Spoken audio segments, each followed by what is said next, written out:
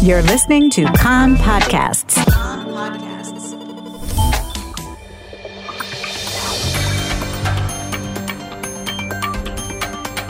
You are listening to the English language news of Kan, the Israeli Public Broadcasting Corporation. Good afternoon. It's 2 p.m. in Israel, Tuesday, December the 15th, 2020. This is Nomi Segal with the top news at this hour. Israel has successfully completed a series of tests of the Magic Wand missile interception system, a joint project of the Defense Ministry and the U.S. Missile Defense Agency. The tests were led by Rafael from a testing site in central Israel, during which the system intercepted simulations of cruise missile and ballistic missile launches at Israel. The defense establishment called the series of tests an important milestone in Israel's operational capabilities to defend itself against existing and future threats.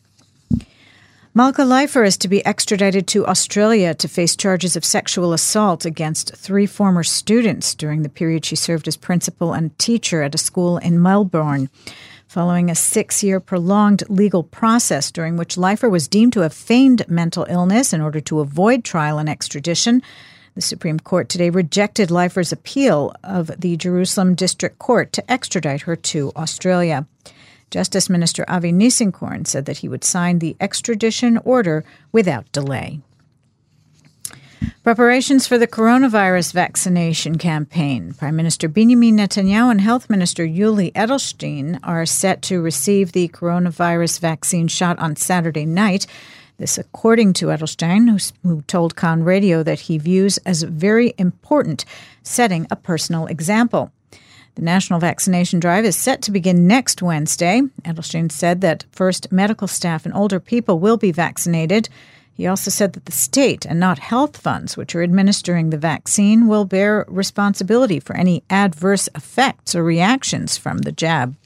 On the rising number of coronavirus cases, Edelstein said that the government has already made clear that it will move to tightened restraint, meaning closure of commerce and schools in red and orange cities, if Israel reaches a level of 2,500 new COVID-19 cases a day.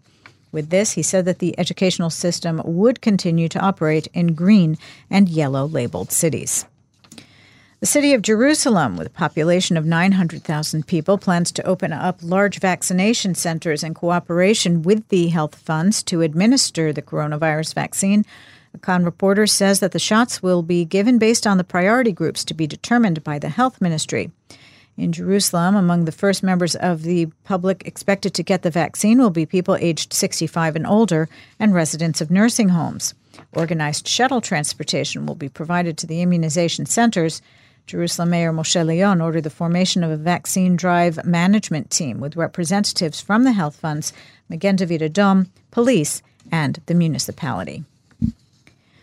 As we heard, the number of new daily coronavirus cases continues to rise, approaching the 2,500 mark that the government set for triggering tightened restraints and a possible third lockdown. According to Health Ministry data released this morning, some 2,290 new coronavirus cases were diagnosed yesterday for a positive test result rate of 3.2%.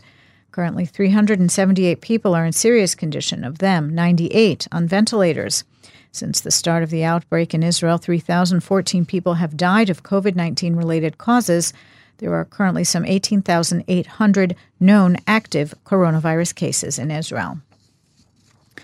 The condition of Likud Knesset member David Bitan, who is hospitalized for coronavirus, remains serious but stable. Doctors at Sheba Hospital, where he's being treated, say he is still connected to a heart and lung machine, is fully conscious, and is communicating with his surroundings.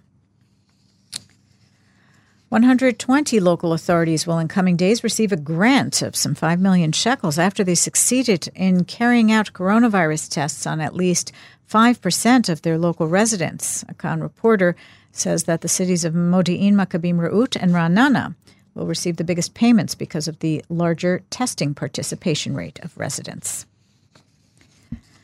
Politics briefly. Knesset member Eitan Hauser of Blue and White is to assume Eitan Ginsburg of Blue and White is to assume the post of chairman of the Knesset Foreign Affairs and Defense Committee instead of Derech Eretz MK Tzvi Hauser, who joined the new political party being formed by Gidon Sa'ar.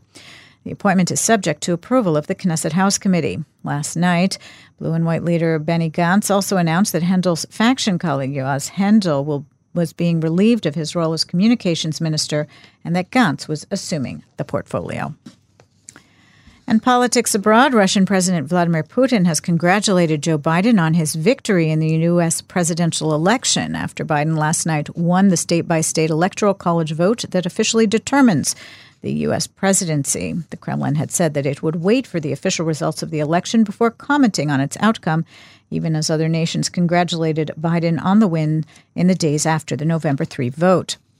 Biden last night delivered a forceful rebuke to Republican incumbent Donald Trump's attacks on the legitimacy of his victory hours after he won the state-by-state electoral college vote that officially determined the presidency. In this battle for the soul of America, democracy prevailed, Biden said in a primetime speech from his hometown of Wilmington, Delaware. Now it's time to turn the page, as we've done throughout our history, to unite and to heal. The weather outlook, much colder with local showers from the afternoon, mostly along the northern coast, accompanied by thunderstorms, hazy in the south with possible haze in the center, rain spreading toward evening toward the north and the center. Severe chance of flooding along the coast and the coastal plain. Maximum temperatures in the main centers, Jerusalem 14, Tel Aviv and Eilat 20, Haifa 16, and Beersheba going up to 19 degrees Celsius. That's the news from Kan Reka, the Israeli Public Broadcasting Corporation. Join us at 8 p.m. Israel time for our one-hour news program. You can tune in at 101.3 FM, the Kan website, Spotify, and the Kan English Facebook page.